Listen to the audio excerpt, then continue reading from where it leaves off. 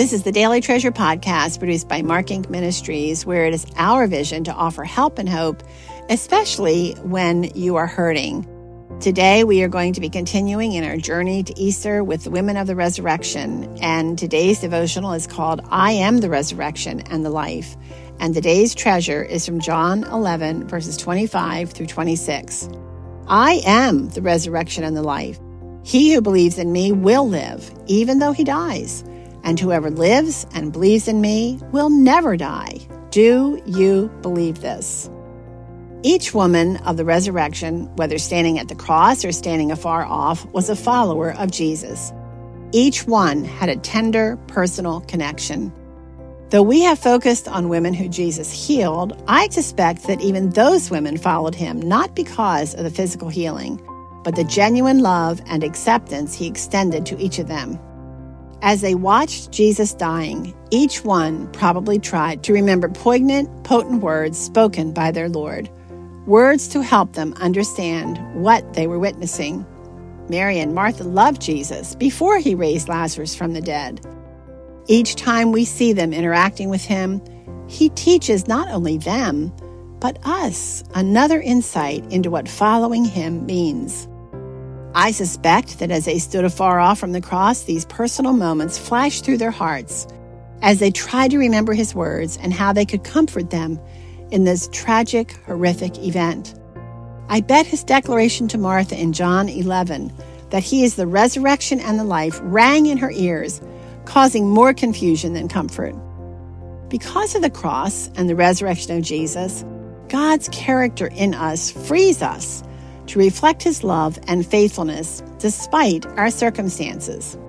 Understanding our identity as children of God motivates and energizes us to become his promise keepers as we offer courage, hope, and confidence based on who we are in Christ. After the resurrection, it's not hard to believe all of Jesus' words about who we are in him helped equip them to know how to reflect their identity as his people. Consider, we, according to Matthew 5:13, are the salt of the earth. We are the light of the world in Matthew 5:14. In John 1:12, he calls us children of God. In John 15:15, we are called Christ's friends. Later, Paul reminds followers of Christ that we are new creations in 2 Corinthians 5:17, ministers of reconciliation in 2 Corinthians 5, verses 18 through 19, and God's workmanship in Ephesians 2:10. Friends, can you understand how these truths spoken by Jesus guided the lives of his followers in the aftermath of the crucifixion and his resurrection? How can they equip us to show by our behavior our identity as children of God? Because of who our Father is and because of the riches of our inheritance, we always have something to offer to others. The woman with physical disabilities can know she is not limited in her ability to serve God.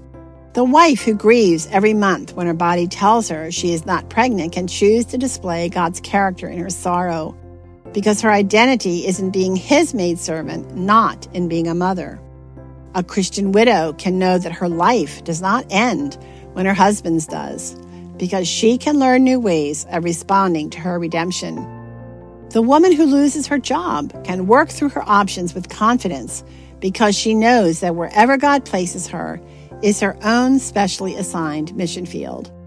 Friends, each of us can offer scriptural encouragement from the wellspring of the comfort God gives to us. I cannot write these words without hearing the protests from women with broken hearts, as well as the whispers from my own heart. Sharon, this is so hard. And these words make it sound so easy. I share your anguish and struggle. Every morning when I awake, I express the same protest as I reread the headline in my soul, Mark is gone.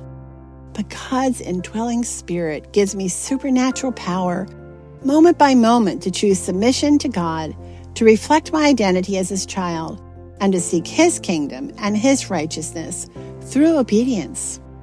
I am learning that tearful disappointments do not mean God is absent, but that he is walking in the fire with me.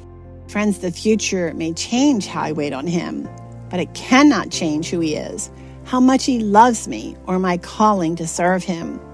Please listen to my words. They are still hot from the refiner's fire. Circumstances do not change who you are. Your primary calling is to reflect the character and nature of God. Whether you are experiencing pain or prosperity, you have many treasures to offer people. When God calls you to offer the treasures of your inheritance, you are on holy ground. He is doing soul work, and He is giving you the privilege of fulfilling His promises in a needy heart. This, my friends, is grace. Oh, Jesus, thank you that no matter where we go, what we do, our identity is in you. We are your daughters, and because I am your beloved daughter, nothing can break your bond with me.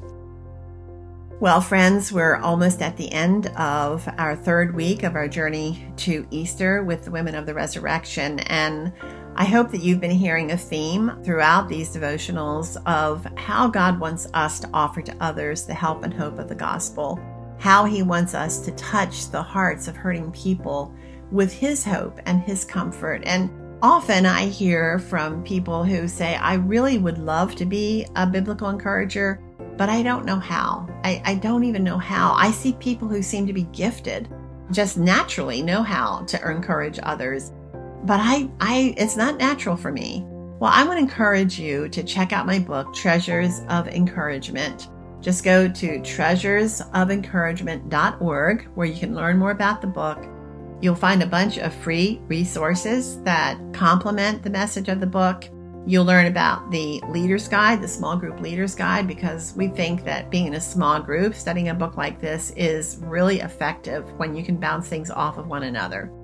It's filled with the theology of encouragement. There are hundreds, maybe thousands of verses in this book, so it is a real Bible study book, even though it is topical. We've heard from so many people who have been touched by the message of Treasures of Encouragement. So it's my heart's desire that God will continue to use this book to help turn hearts toward Him and to equip and enable readers to walk by faith.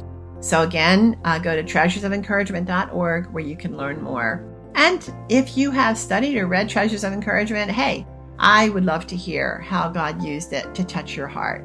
I'm Sharon Betters. I look forward to being with you tomorrow. And while you walk by faith today, I pray that you will remember that God is sovereign and you can trust Him.